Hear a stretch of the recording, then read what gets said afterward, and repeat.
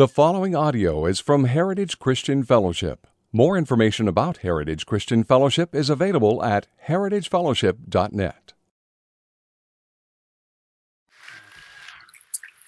Thank you guys. Appreciate it, man. It's so good to be back. It's such a familiar place and so many people that I love so much, so many faces that it's so good to see.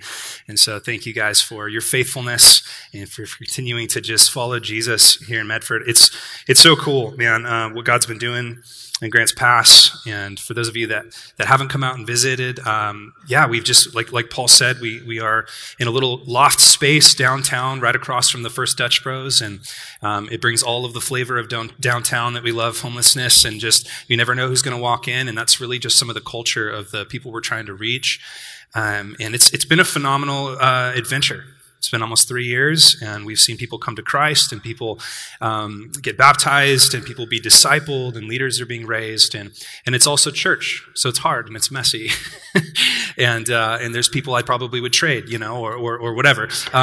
Don't tell them I'd say that, but every church, has that. No, we love everybody. So, anyways, God is good. God is doing good things, and continue to pray for us if you would. And why don't you grab your Bibles? We're going to open God's Word to Mark chapter 12. It's been really cool to teach through Mark with you guys. So you may not know this, but we are teaching through Mark in tandem with Heritage, and so every week I get to collaborate with the staff and the leaders about how to handle God's Word in the particular passage. So it's a lot of fun to do that.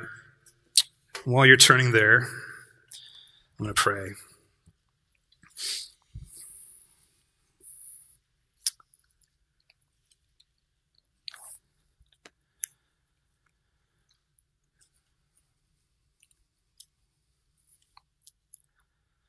Oh, Father, in such a busy culture where we are always running and gunning and just trying to get somewhere quicker, trying to make our food quicker, trying to send that text quicker, Lord, I pray that we would slow down, that we would consider the gravity of what we hold in our hands right now. That God, you are a God who speaks, and you speak clearly. You've spoken through the law, through the prophets, and in these last days you have spoken once and for all through your Son, Jesus Christ.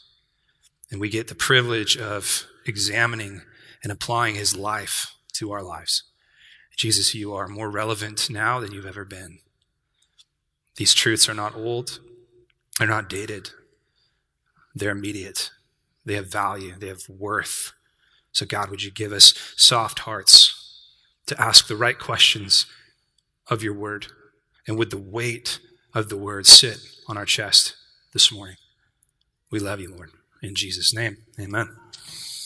Amen. Well, we are going to be in Mark, and I'm going to read the passage for you because it's short, and then we'll work our way through it. This is what God's word says, Mark chapter 12, verse 38.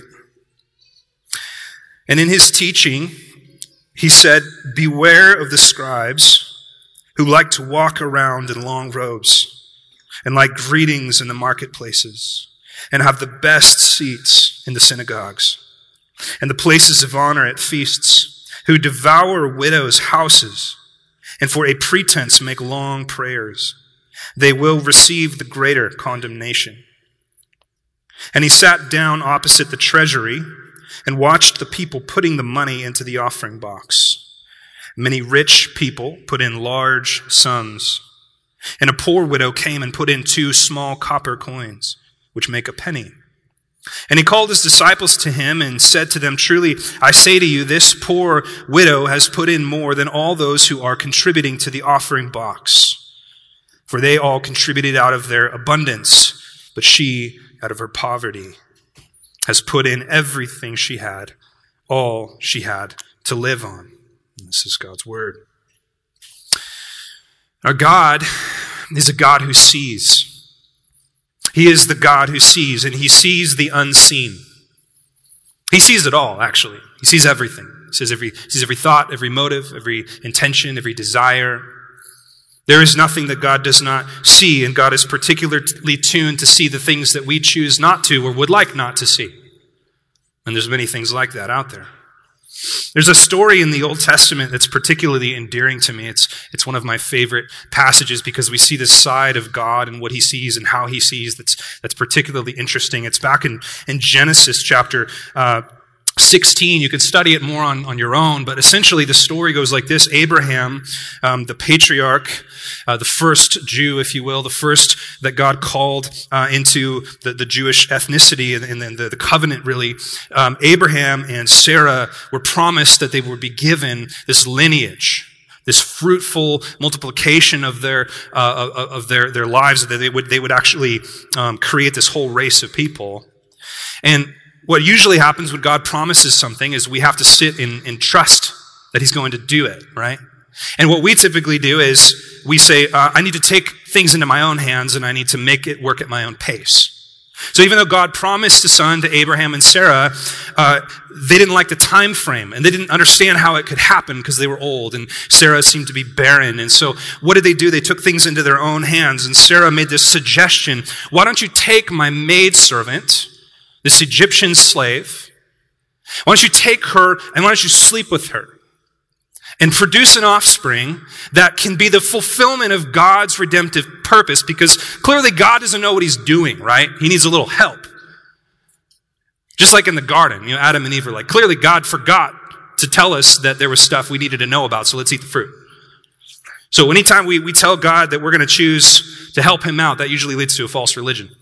And false religion, and note this, false religion always leads to the exploiting of human beings, particularly the least in culture. So Sarah makes the suggestion to her husband, who's dumb enough to say, sure, that why don't you take Hagar and go procreate with her, and that will create that'll fulfill God's promise, right? So he does that, and she gets pregnant, and she has a son, and Sarah despises Hagar. She despises her. We always despise the people that we choose to use for our own sin, don't we? We always do. When Sarah sees Hagar, she doesn't rejoice in this life. She sees with jealous eyes that this woman was able to produce a child and she wasn't. She's immediately bitter, so she sends Hagar away. And in those days, if you were a servant and you were sent away, it was basically a death sentence. She has no covering. She has no protector. She has no family. She has no income. She's sent away alone. Where's this going, Sam? Well, it's in this place that God sends an angel to speak to Hagar.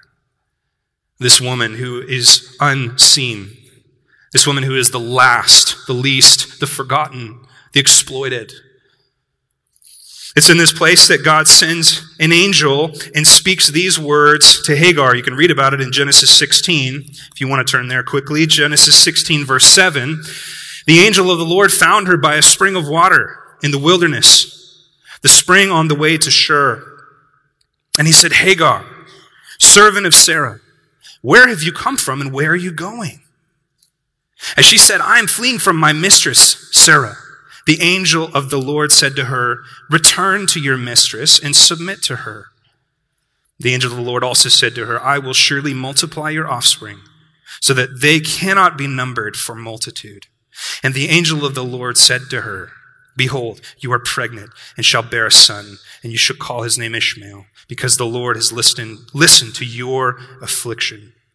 He shall be a wild donkey of a man, his hand against everyone, and everyone's hand against him, and he shall dwell over against all his kinsmen. Now listen to verse 13. Listen to her response to God who has seen her. She says, so she called the name of the Lord who spoke to her, you are a God of seeing.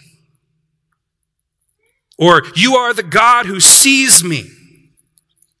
No one else saw Hagar right in this moment.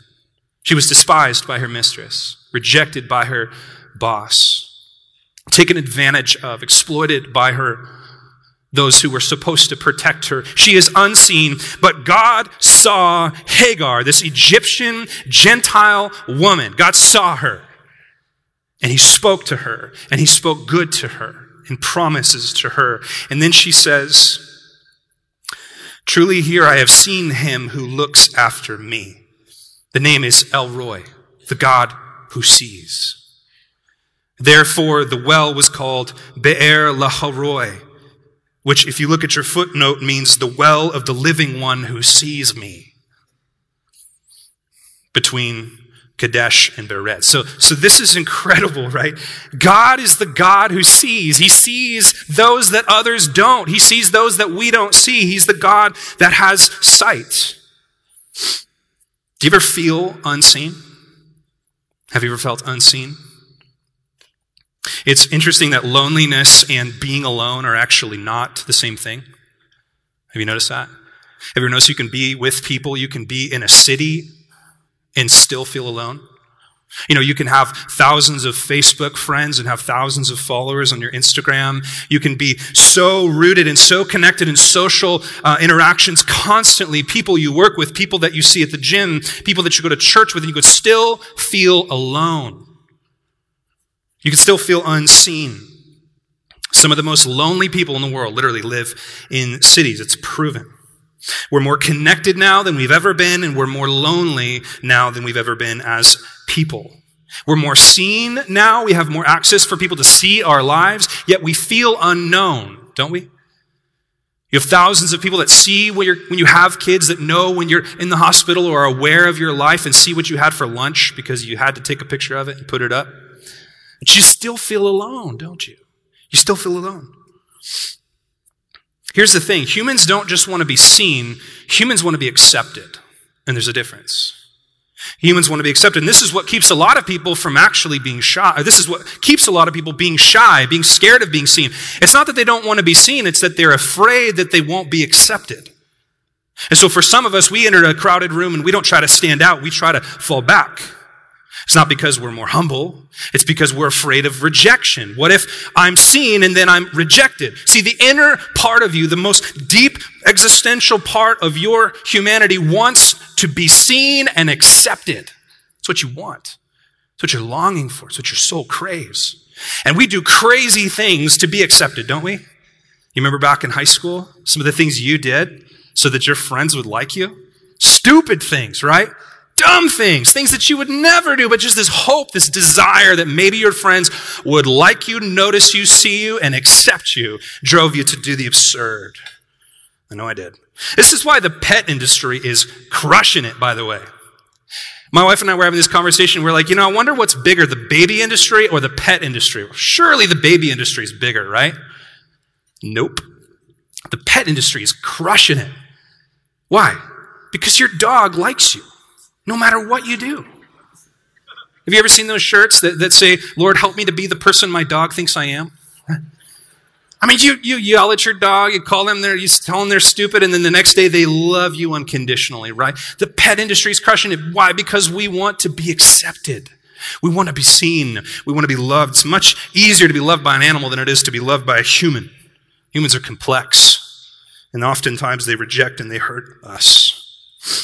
Here's my thesis, guys. Here's my sermon in one sentence, okay? And you might write this down, and we'll spend the rest of our time unpacking this reality. Here's my thesis. You will never truly see until you see Jesus seeing you. You will never truly see until you see Jesus seeing you. It's the most important thing in the world. Our text this morning is a window into what Jesus sees, how Jesus sees, and who Jesus sees. Mark, the author, is going to bring us into the perspective, into the thought process, into the mindset of Jesus as he sits on the Temple Mount observing. And we're going to see what Jesus sees and how Jesus sees. That actually is what the Christian life is. It's growing into seeing like Jesus, thinking like Jesus. It's called sanctification, maturing as a Christian.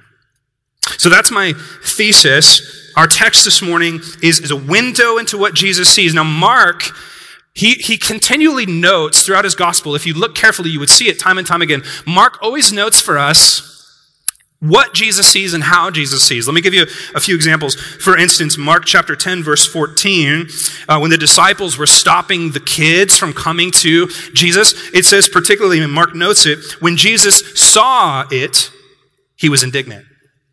Okay, so Mark makes sure that we know that Jesus sees these things.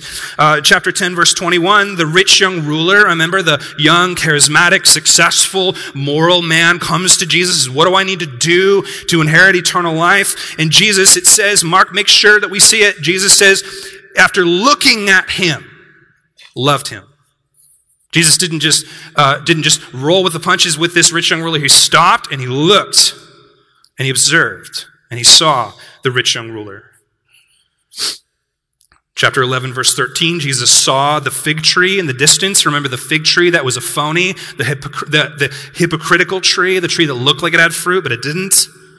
And then most importantly, just a couple days before the text that we're looking at now, Jesus enters the temple, and Mark makes sure that we see this random thing that none of the other gospel writers write down for us, and that is that he walked into the temple and he looked around. You can find that in Mark 11:11. It says, when he had looked around at everything, as it was already late, he went out of Bethany with the 12. So for some reason, Mark thinks it's important that we understand that Jesus, before he started cleansing the temple, which is really judging the temple, before he started throwing tables, he took time to observe and to look and to see. Now, why am I drawing all this out? Because the question we're going to ask today is, what did Jesus see when he looked at the temple? What did Jesus see when he looked around at this impressive structure made by Herod that was one of the wonders of the world, the structure that the disciples next week will be so impressed by and that they'll want Jesus to be impressed by? Look at the stones. Look at this amazing thing. What did Jesus see when he saw the temple? The other day, our oven broke. And this was the oven that was there when we moved in a few years ago. I've never pulled the thing out. Do you like pulling your oven out? I don't, right? So this thing had been there since before we'd even moved in. I'm telling you that because I don't want you to judge me. Spoiler alert. I pull the oven out because I have to put the new one in. And as I pull it out, and my kitchen looked pretty clean at this point. Counters were clean, floor was clean, things looked pretty clean. I pull the oven out, and you know what I saw. Your life for the last 3 years and someone else's life for the last 10 years, all recorded for all to see under the oven, right? Cheerios and some kind of a food-like object that you don't know what it was once. Perhaps it was a gummy bear that melted. I don't know. Now, I couldn't just put the oven back because my friends are coming to help me put the new oven in, so what do I have to do? I gotta clean it, man. Oh. Terrible. Before I pulled that oven out, the kitchen looked pretty good. Once I pulled the oven out, I couldn't unsee what I just saw.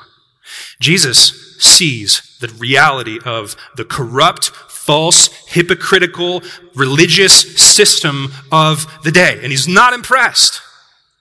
He's not impressed. He sees it. He wants to spew it out of his mouth. He's furious. That's why he cursed the tree. It was a parable, an enacted parable of the false religious system that Judaism had become. Not the pure religious system that God created on Sinai. No. It had turned and morphed and evolved or devolved into this false, works-based, hierarchical, exploitative religious system that ran over widows. And Jesus sees all of it. He's furious. That's why he flips tables. And you guys already looked at that, so I'm not going to go back into that. But he sees the reality of the temple and the religious system. So what does Jesus see? He's going to see three things. And you want to write them down if you're an outline person. Here they are. He sees three things in our text. First, he sees the externally inflated. He sees, number two, the secretly exploited. And number three, the socially avoided. The externally inflated, the secretly exploited, and the socially avoided. This is going to be our outline. Let's start in the beginning, the externally inflated. Look at verse 38.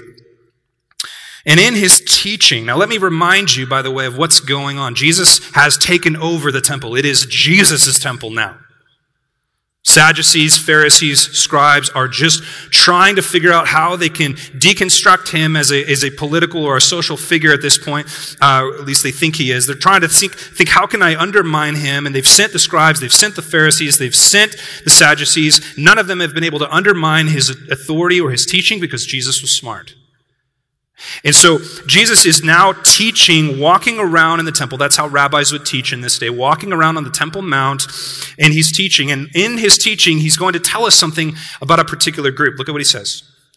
In his teaching, he said, "Beware of the scribes, who like to walk around in long robes and like greetings in the marketplaces and have the best seats in the synagogues and the places of honor at feasts.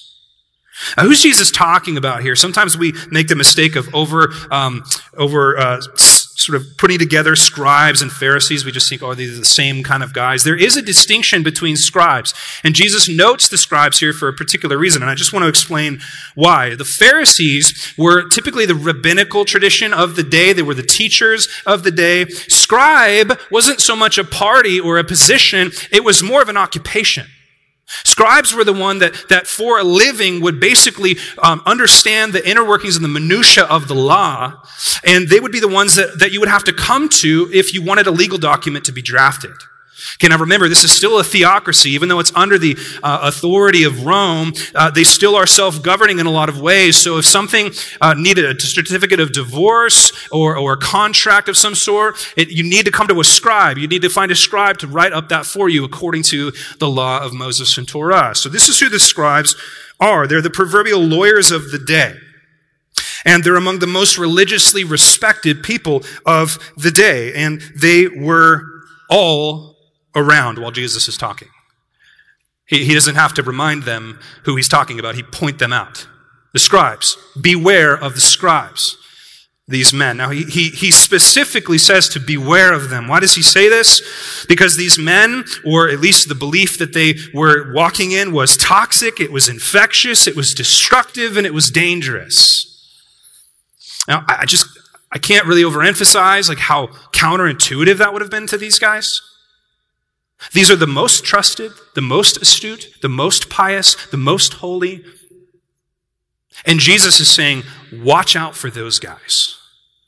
Watch out for those guys. You remember Jesus said a similar thing when he was on the boat with his boys after they just fed the multitudes, and they're going across the Sea of Galilee, and Jesus says, beware of what? The leaven of the Pharisees.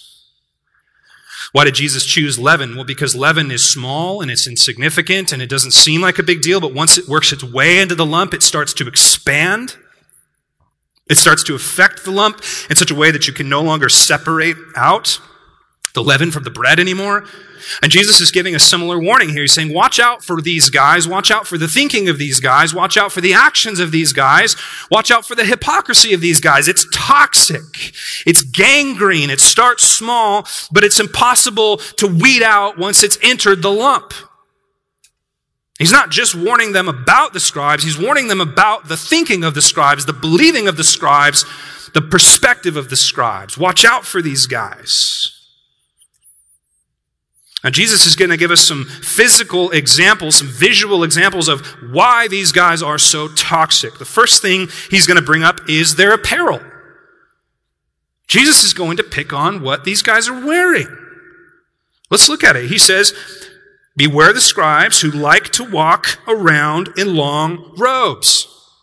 What is wrong with that? Is Jesus just like, what is he, like a fashion guru? First of all, these guys walk around because that's what you would do in the temple. You didn't sit and pray. Sometimes you might kneel, but mostly they would walk around and pray. And if you were a rabbi or something, you would have your entourage sort of following you around. So walking was a normal part of religious life, a normal part of spiritual practice. These guys, when they walk around, they were wearing these shawls. Jesus is talking about their shawls, these long, expensive wool shawls that had tassels on them, and they would go all the way to the ground. Now, why does that matter? Why is that superficial? The reality is that God said in the Old Testament that you could sew these little tassels onto your garment, and that would be a way of sort of signaling your allegiance to God, and that was a good thing. It's probably likely that Jesus would have had those tassels on his robes, right? These guys did what religious extremists do. They took it to a ridiculous degree. They said, well, if God is going to bless us, if we're more holy, if we're more set apart, if we're more sanctified by having these tassels, why don't we make a full-on robe that will really make us really make sure people can see we stand out. We're like level 3. We're really a step above, okay? And that's what they would do. They applied the American philosophy, which is more is always more, right? More robe, more spirituality. More doing gets you more getting. That's false religion, 101. The more I do for God, the more God does for me. You know, most of false religion is not about getting to go to heaven by doing good things. It's getting God to bless you now by doing good things. That's false religion. If I wear a big enough robe, God's going to bless me. Okay? That's what these guys are thinking. This is always the eventual trappings of works-based false religion. More until it becomes absurd. I mean, I went to Israel with some of you guys here years back. It was a heritage trip. And I remember the Eastern Orthodox priests. Ridiculous. Gaudy. Robes. Big necklaces. Funny looking hats, you know. And as Westerners, we're like, wow, that's ridiculous, right? But the reality is, he's thinking, well, I am holy. I must display that. I must signal this, right, to the rest of the people. Where we saw the Jews in Israel that still had the phylacteries on their head. Why are they doing that? Well, God said to write the law on their heads. So they took it literally and they said, well, let's go to an extreme. Because surely God will bless us if we take these extreme positions. Now, it would be a mistake to relegate this absurdity to hyper-religious places because it's too easy for us to just go, well, that's not me. Here's the thing. We all have our own prayer shawls. We do. It's called virtue signaling. Okay, it's the way that we choose to portray ourselves in such a way that will allow others to see that we are superior to certain people in certain ways. Okay, this is what false religions do and false religious systems do. There's always a way to externally display that we are pious, that we are holy. Let me give you a few. Okay, the prayer shawls and the false religion of working out. Any of you guys ever been part of that cult? I'm not saying it's wrong to work out, but there's a religion. You know what I'm saying? Obviously, I'm not in that religion anymore. I know, okay? Church planning's been hard. Okay.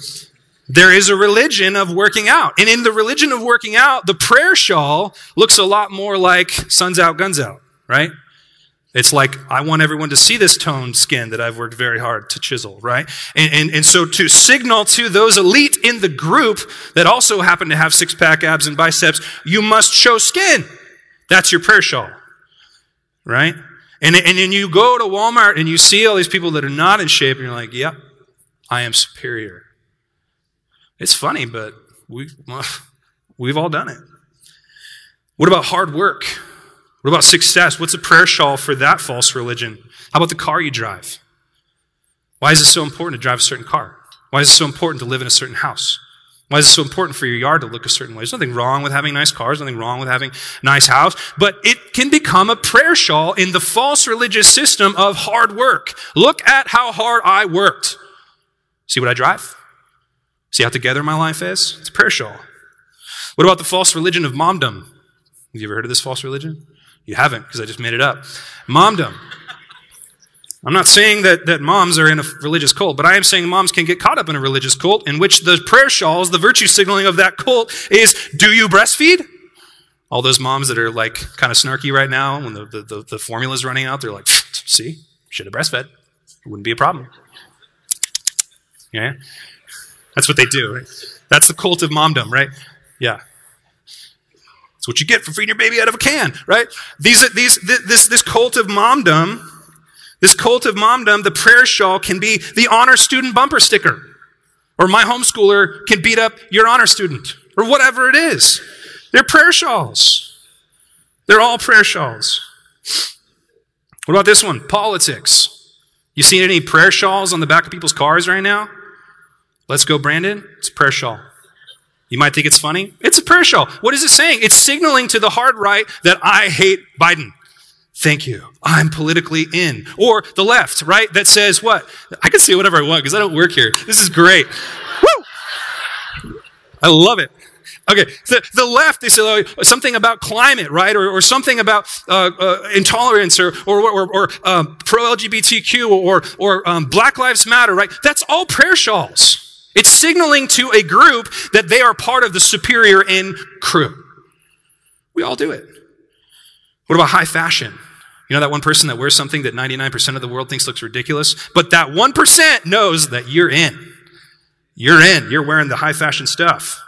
What about adventure and travel? That has its own prayer shawl. Your Instagram story that's perfectly filtered. You're signaling to your crew that you have an adventurous life. It's part of a religion.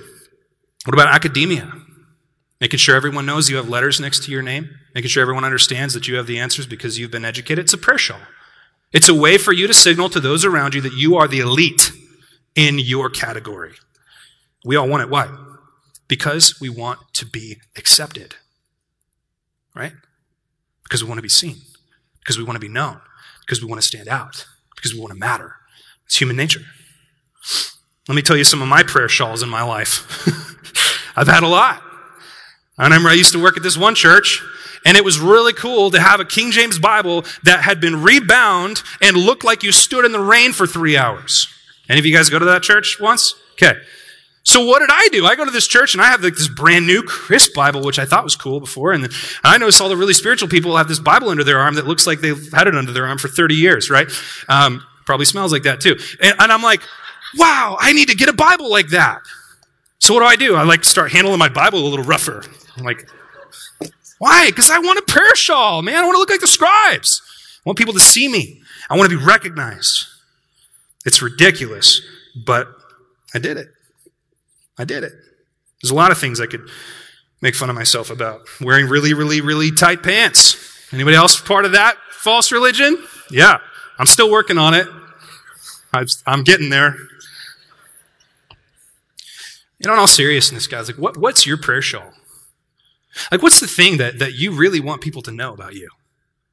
You may not care if someone thinks you go to the gym or not. That may not be your religion. But you may really care that someone calls you doctor. You may really care that someone understands that you're really good at what you do. You might really care that someone doesn't judge you or think ill of you in a particular area. Why? Because you've invested so much of your life in that area. Your identity's in it, right? What's your prayer shawl? What do you hope to portray to people? What do you want them to see about you? See, Jesus doesn't have an issue with shawls. Jesus isn't anti-robe. Jesus is saying the hypocrisy is in the superficiality. The hypocrisy is that these guys like to walk around and everyone look at them and say, look how much better they are than me. The scribes love it. And so do we. So do we. We love it. We love people to tell us how we are exceptional or better. And the fact that we all have to try so hard is proof that we know we're not truly accepted yet. Otherwise, we wouldn't be working at it so hard. Otherwise, we wouldn't be putting so much thought into what car we drive, or how clean we keep it, or what our body looks like, or what clothes we wear, or how successful we are. We know we're not accepted, so we keep striving. And Jesus sees it all. He sees through it, and he sees it for what it is, which is phony baloney. It's fake. It's false. He's not impressed. Doesn't care. And then Jesus goes on, he says, not only do they like to walk around in long robes, they like greetings in the marketplace. Okay, now this isn't a friend greeting a friend. Hey, Bill. Everybody loves that. I love seeing my friends at the grocery store. That's not what Jesus is talking about. Jesus is talking about this formal culture that had formed where it was expected that you would salute the hierarchical religious elite in the religious spaces when you would see them. You would stand and you would show pious affirmation of their title and their importance and their power. That's what Jesus is talking about. And these guys like it. They love it. They live for it. They get up in the morning and they can't wait to go to the temple because when they walk into the temple, they feel like someone. They feel like something. They like it. Now, don't demonize respect and honor. We should show honor. We should show respect to people in culture. But we shouldn't seek to be honored and we shouldn't seek to flatter. We shouldn't seek to honor someone just because we know they want it either. Then Jesus says they like the best seats. Now, in our culture, we think best seats means right in the middle at the movie theater, right? We think best seats means right up front, closest to the buffet line, right? That's not what he's talking about. He's not talking about comfort here. He's talking about accolades. He's talking about identity. He's talking about the fact that in this culture, where you sat was a way to signal how important you were in that culture. So in the temple, or in the synagogue, I should say, they would have a specially reserved bench along the back of the room that would be for the most important people in the room. Some churches still do this. They have chairs on the stage where the elders or whatever sit, just to let you know of their superiority. When it comes to feasts, the chief seats were to the right and to the left of the master of the feast, the person who was putting on. And it's not that they really want to hang out with the person throwing the feast. They want everyone in the feast to see that they are most important, that they are most valuable. It all comes down to signaling your own sense of self-importance. And we are no different than these guys. Don't separate yourself too far, because we don't have these same cultural norms. You see, they're really universal. We do the same things. We do the same things. We quickly acclimate to the praises of men, and more is always needed, isn't it? Compliments have a double edge. We love them, and then we need more. We have an insatiable appetite for people to notice that we are special.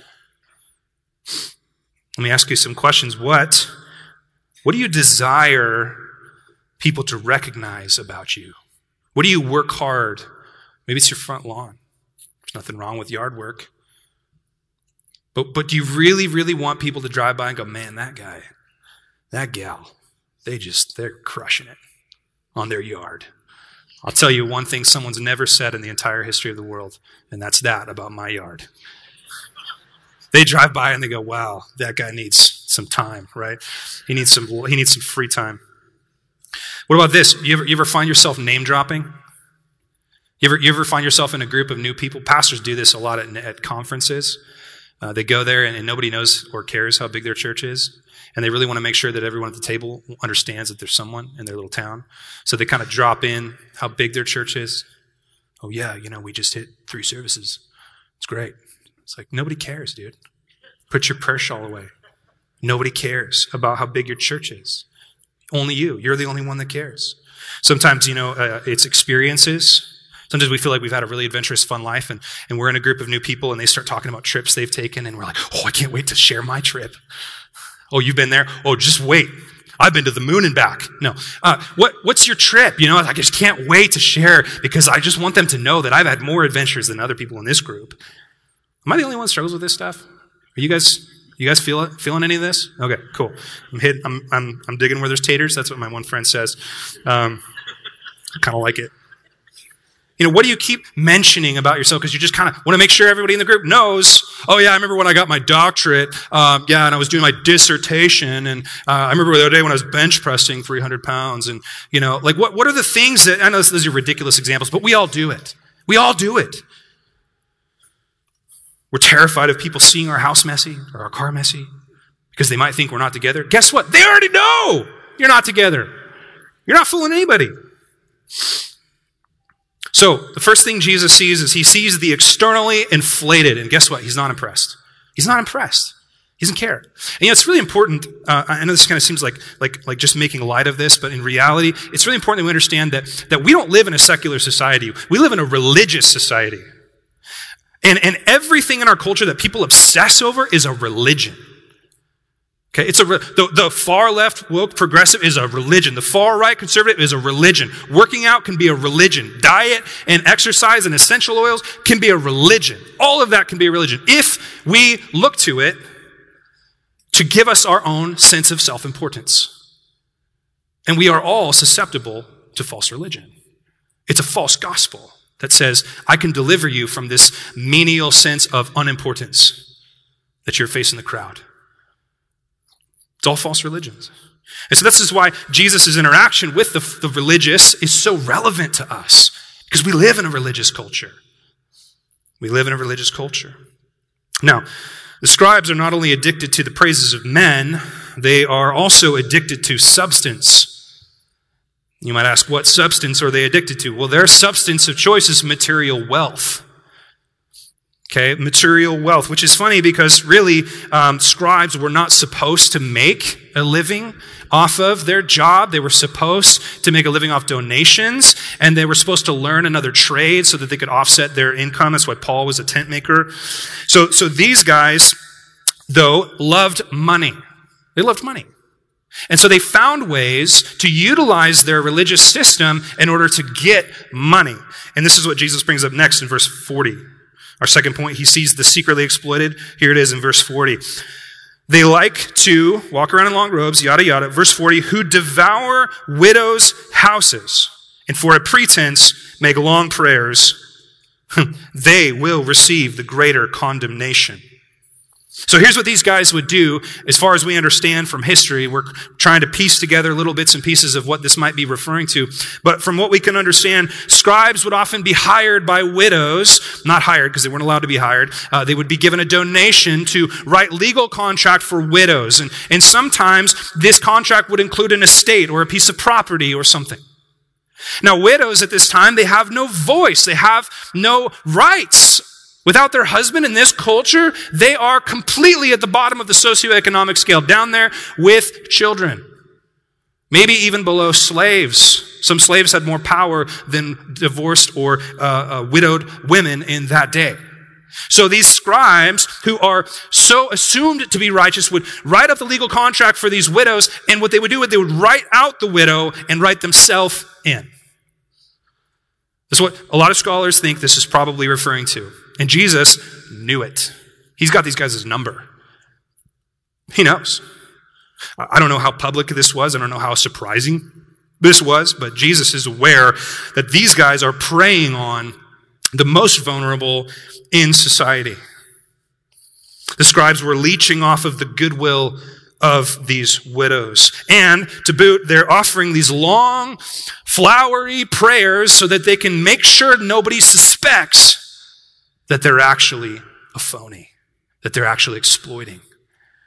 For a pretense, it says. They're actors. They're hypocrites. The word hypocrite was used to describe actors in those days. They're very good at acting. They have sinister motives. And this same garbage happens today, doesn't it? Same garbage. Some idiot in a suit gets on TV and tells your great-grandma who's got nothing to do except sit there and watch TV, that if she sends money right now, he'll pray over some stupid handkerchief and throw it in the mail and she'll be blessed. You think I'm kidding? Happens every day. And people fall for it. People fall for it. The health and wealth and prosperity gospel is so popular right now. It's exploding, particularly in poor countries, where people are told that if they give a certain amount or do a certain thing, they'll be blessed by God, and really what they are doing, they're being fleeced. They're being fleeced by the wolves. And I just don't want you to miss the severity of what Jesus says here in verse 40. When he says they will receive the greater condemnation, that means, listen, that means that hell has layers. And the deepest layers are reserved for those who take advantage of the least in the kingdom of God. The church, when Mark was written, had already been famously known for taking care of those such as widows. So there was a juxtaposition here that those reading the book of Mark would have been immediately aware of, because immediately, what do we see the church doing? We see them assigning staff and leadership, the diakonos in the book of Acts, to make sure that the widows and the orphans were cared for, that the food was distributed, that this amazing koinonia, this amazing fellowship, this amazing really, it was a true holy socialism where these guys were taking care of each other. They didn't need the government to be involved. They were just generous, and all the widows were cared for. But that's a real religion. This is a false religion. And in false religions, the least always get exploited. It's just the truth. Now, Jesus is not only warning them about the scribes, he's warning them about a scribal attitude, which I think Jesus would suspect was probably already at work in some of those listening. Just because you're not the one up there with the robe doesn't mean you don't want to be. Some of the most material people in the world are the most poor because they think that if they had money, they would be happy. You don't have to have a lot of money to be a materialist. Jesus is saying, beware. Watch out. Watch out for anything like this. It's so sneaky, it's so pervasive, and it's so evil. So, let me ask some questions. Where is there discontinuity in your life between you and who you allow others to see?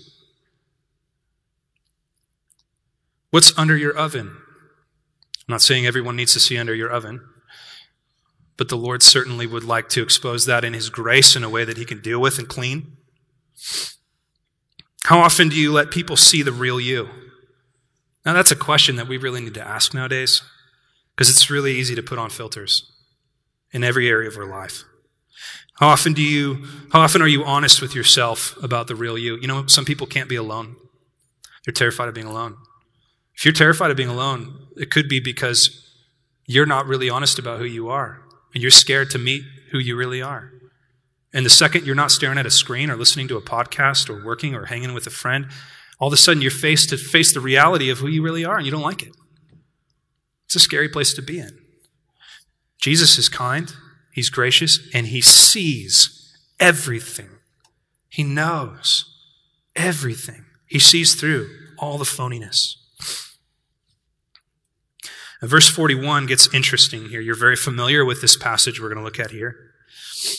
Jesus gives it as an example, I think, of what he's talking about. Look at verse 41. And he sat down opposite the treasury and watched the people putting money into the offering box. Many rich people put in large sums, and the poor widow came and put in 2 small copper coins, which make a penny. And he called his disciples to him and said to them, "Truly I say to you, this poor widow has put in more than all those who are contributing to the offering box. For they all contributed out of their abundance, but she out of her poverty has put on everything she had, all she had to live." Let me paint the scene for you here really quick. This widow who has already been mentioned in verse 40, so clearly Mark's trying to connect for us this devouring of widows' houses with this picture that he wants everyone to see. This widow lives in abject poverty, which, by the way, was itself a damning parable against Israel's godlessness, because God actually designed the theocracy in such a way that widows were supposed to be cared for. But Israel is so far from God's original design in the theocracy that this widow is down to her last 2 cents. She comes into what would have been considered the court of women. And that's not because it was only women. It's just because it was the court that women were allowed to go into. Jewish women. There was a court of Gentiles. There was a court of Jews, which included Jewish women. And then you had the court that was exclusively for Jewish men, and so on and so forth. So this woman comes into the court of women. She has her last 2 cents. And in the court of women, history tells us that there would have been 13 chests in that court. And on top of those chests would have been a trumpet-like cone that would have kept someone from reaching their hand in. And you could go up and you could contribute your offering into the cone and down to the chest. It was very public. It was very out, and everyone could see it. And some of these chests were ways to make payment for sacrifices that were done on to support the Levites. And other chests were just free will offerings. They were just a way to give God something. Now that's not bad. There's nothing wrong with that. This is the money that provided for the temple. This is the money that funded the Levites and their daily work in the temple. And so this woman, she walks in and she walks through the crowd and she waits in line and she watches all the opulent people throw their money in, and she gets up and she puts her last 2 cents in to one of the chests. 2 farthings, which Mark tells the Gentile audience was the equivalent of 1 Roman penny, because Mark's writing to Gentiles largely. Now, what does Jesus see here when he sees this woman? What does he see? Well, the first thing is the thing that you're probably expecting me to say, which is that Jesus sees a juxtaposition between the sincerity of the woman and the insincerity of the rich, right? That's how we've heard this taught most of our lives. We've heard that this is a picture of true faith, authentic faith. Authentic faith gives when it hurts. Authentic faith gives it all. Okay, that's how I always heard it taught. And that is certainly a very likely interpretation of this text. I'm not saying that that's false. I think there's a truth to that. But here's the problem. Jesus doesn't say anything about her faith. Jesus doesn't say, look at how amazing this woman is. It might be sort of implied there if you look hard for it. There's recent scholarship, largely by John MacArthur, that has been rethinking this passage, and I think it's just worth presenting to you for a moment. Isn't it interesting that Jesus flags everybody over to look at this woman right after he just indicted the scribes for devouring widows' houses, and right before he is about to say the temple is going to be disassembled in 70 AD? Wouldn't it make more sense to say that Jesus wants everyone to see this woman giving her last 2 pennies, not because he wants to commend her faith, but because he wants to condemn the false religious system of the day? Let me put it this way. What if this is not a commendation of the woman, but rather a condemnation of the system? See, this system had failed this woman. She's going to go home and starve now. Why? Because some scribe told her that she wants the favor of God, because some Sadducee who's filthy rich told her that she wants the favor of God. She's got to come put her last 2 cents in this box, and God will bless you. That's false religion. And this woman's going to go home hungry. I think, and I'm not alone on this, that Jesus, rather than just elevating this woman as an example of faith, I think Jesus is using this woman as an example to show how bad the system of religion had gotten. It was terrible. And that's why the tree is cursed at the roots, right? The fig tree is cursed at the roots. Look at the next verse. We're not digging into this because you guys will look at it next week, but just look at the next verse in the passage, chapter 13, verse 1. He came out of the temple, and one of his disciples said to him, "Look, teacher, what wonderful stones and what wonderful buildings." What's he talking about? He's talking about the temple that was paid for by the money that woman just put in the chest. You think it's an accident Mark put that here on time? Look at what Jesus says. You see these great buildings? There will be left here not one stone upon another that will not have been thrown down. I don't think this is meant to be an illustration of faith for us, although it could be. I think it's meant to be a reminder for us of how bad false religion is. That it would exploit a woman such as this, a woman like Hagar, who is taken advantage of, who thinks that she has to give these last 2 pennies. Now, will God bless her for that? I would certainly think so. Will God care for her? I absolutely know so. But what's Jesus' point? What's Mark's point? Things are corrosive. Jesus is exposing the underbelly of a phony and false religion. So, we've seen Jesus see the externally inflated. We've seen Jesus see the secretly exploited. And now we're going to see one more point, and we'll close here. Jesus sees more than just the phony hypocrisy and more than just the exploitive activity. He also sees invisibility. Jesus sees the socially avoided. You know, this text teaches us something about the kind of people that Jesus is watching, the kind of people that Jesus sees. You know, the Temple Mount that this woman walked into was bursting, it was bustling. It's Passover week. There's millions of people in town. Everyone's is kind of cutting in line and sort of frustrated with each other. It's hot. They're trying to get their sacrifice, get their money exchanged. It's crazy. It's loud. And this woman comes in as an unassuming and unnoticeable, invisible presence in a massive crowd. Every part of the temple worship was public. Sacrifices, offerings, all public. And all of the attention of the Temple Mount would have been on the rich, on the scribes, on Jesus certainly, and on the opulent, on the powerful. Let me tell you one thing that no one in the temple would have seen. Listen, one thing that no one in the temple would have seen. It's this woman. Nobody would have seen her. She is the invisible woman. She's the invisible woman. Nobody saw her. She didn't have a prayer shawl. She didn't have a great offering. She didn't have important position. She didn't have a following. She would have been poor. She would have been frail and thin and underdressed and powerless and voiceless and purposeless. Like a grain of sand on the beach, she would have blended in. Nobody notices this woman except El Roi, the God who sees. The God who sees, the God who saw Hagar, saw this woman. He sees her.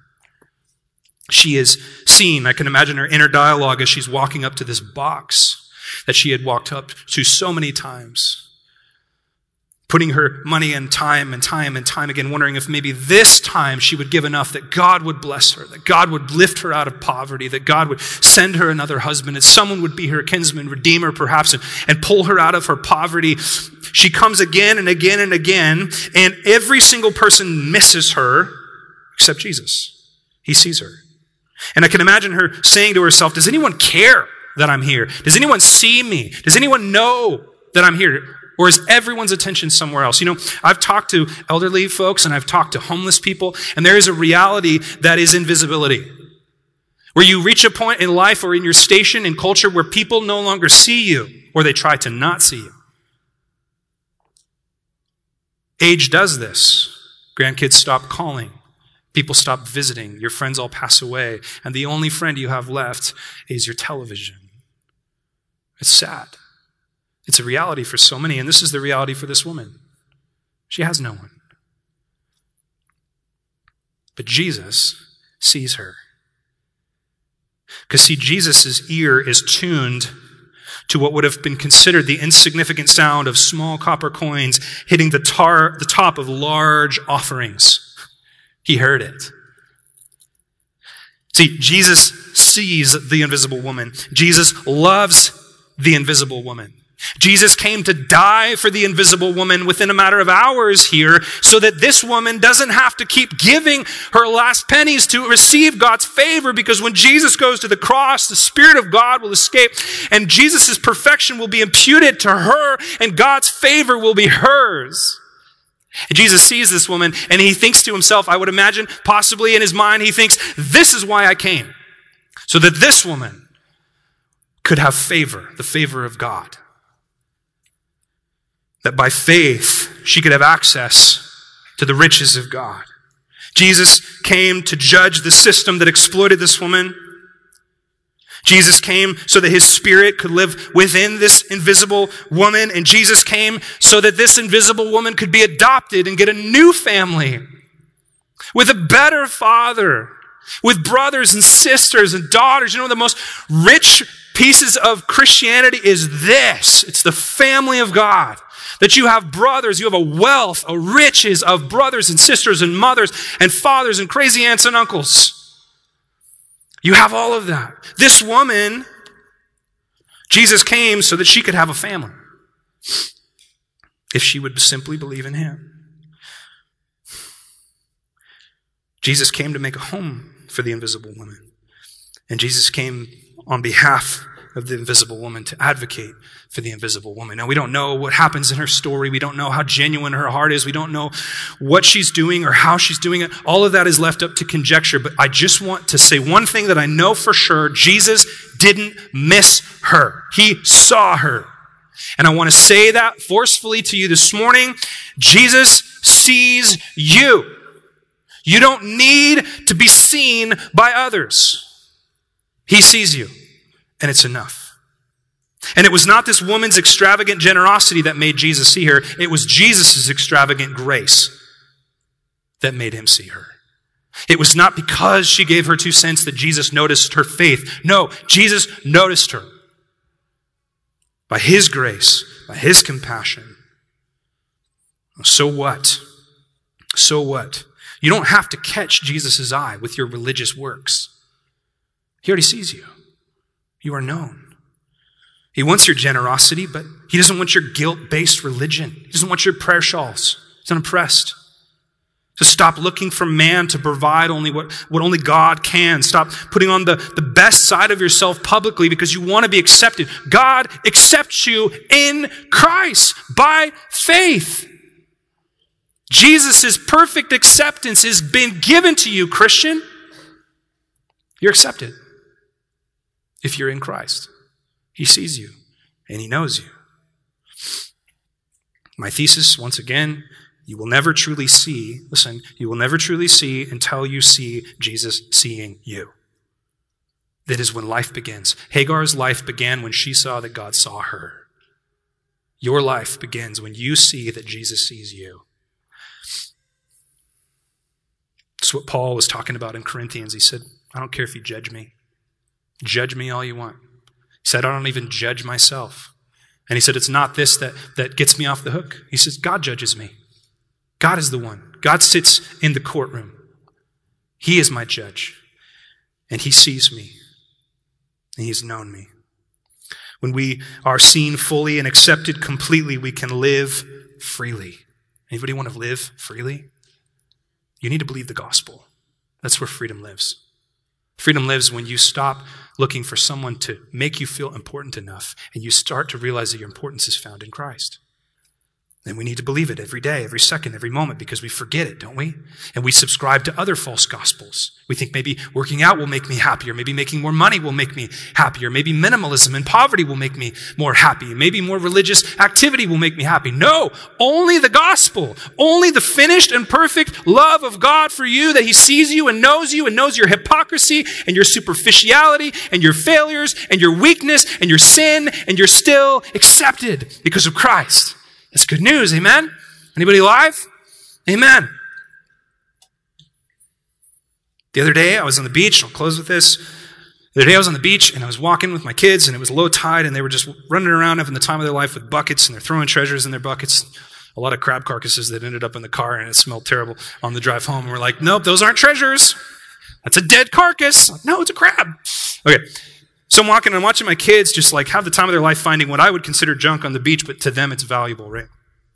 And I was struck. I was kind of in this pondering mood. I was just struck by the billions and trillions of gazillions of sand and rocks and just how vast creation is. And the fact that God knows every single one of them is impressive to me. I always get contemplative at the ocean. You're looking out over the vast array of the sea, like, wow, God's big, And as I'm walking and I'm looking at all these rocks and thinking, all these rocks, they're not valuable to me. And I was thinking it'd be cool to find one that was really cool. It could become valuable to me. So I looked down and I saw one, and it was kind of cool. It's like a perfect skipping rock. It's pretty flat, but it's not amazing. There's nothing about it that's truly phenomenal. It's just kind of cool. So I thought, I'm gonna pick that up. I'm gonna put it in my pocket. And then I didn't really realize it, but every time I put my hand in my pocket, I would just kind of play with it. And then we went to the playground a day, and I was kind of flipping it and enjoying it, and just kind of like, I kind of like this thing. It's just something to play with. All of a sudden, it started to grow in value to me. I accidentally dropped it over a fence. I went clear around to go get it. I'm like, why am I going all the way here to get a rock? What am I thinking? Why is this rock all of a sudden so valuable? I don't know, but the more I thought about it, the more I realized, this rock has zero value unless I give it that value. This rock on the beach, before I picked it up, if it were a person, it would have lived very insecure. What makes me different than all the other rocks? There's thousands of rocks. What made this rock valuable was that a superior, valuable mind picked it up and ascribed value to it. The value is not intrinsic to it. The value is in the fact that I value it. Are you with me? What is the most valuable thing about you? It is that God values you. God sees you, and he does not just see one of millions. He sees you. Fearfully, wonderfully made. He sees the one whom he sent his son to die, to spend the most costly blood in the universe, to purchase, to redeem. He sees one, if you're a Christian, his spirit lives within. The most important thing about you is that God sees you. He knows you. He loves you. He's forgiven you. So I've been carrying this rock around. And every time I start to feel insecure, which is a lot, every time I start to feel like, man, maybe I need to mention something I've done in this group so I feel important to her. Or maybe I need to just sort of put myself out in a way that makes me look a little better than I am. I just kind of remember this rock like, hey, this is what makes you valuable. It's God's love for you. It's God's love for you. Jesus said the kingdom of heaven is like this. A man went into a field and he found a treasure. The treasure was so valuable that he went and sold everything he had. You are the treasure. And what makes you valuable is not you intrinsically. It's the value that God has placed on you, because he is the superior value in the universe. Amen? Amen. Would you guys stand with me? We're going to invite the band back up. Father, thank you for your word. Thank you for the book of Mark. Thank you for the superiority, Lord, of your favor and your love and your kindness over anything this world could ever give us. God, we recognize that creation is just simply not enough for us. We need the divine. Lord, I pray that you would help us to see our prayer shawls, see where we have chosen to be fake, and that we would take those off and instead be clothed in Christ. Lord, that when we lay our head down tonight, we wouldn't be cycling through our day to think if we have done enough or if we're good enough. Instead, we would place the gospel in front of our eyes and in our hearts and be reminded that, Jesus, you are enough. It is finished. Father, thank you for the gospel. And we just want to sing in praise to you now. In Jesus' name, amen.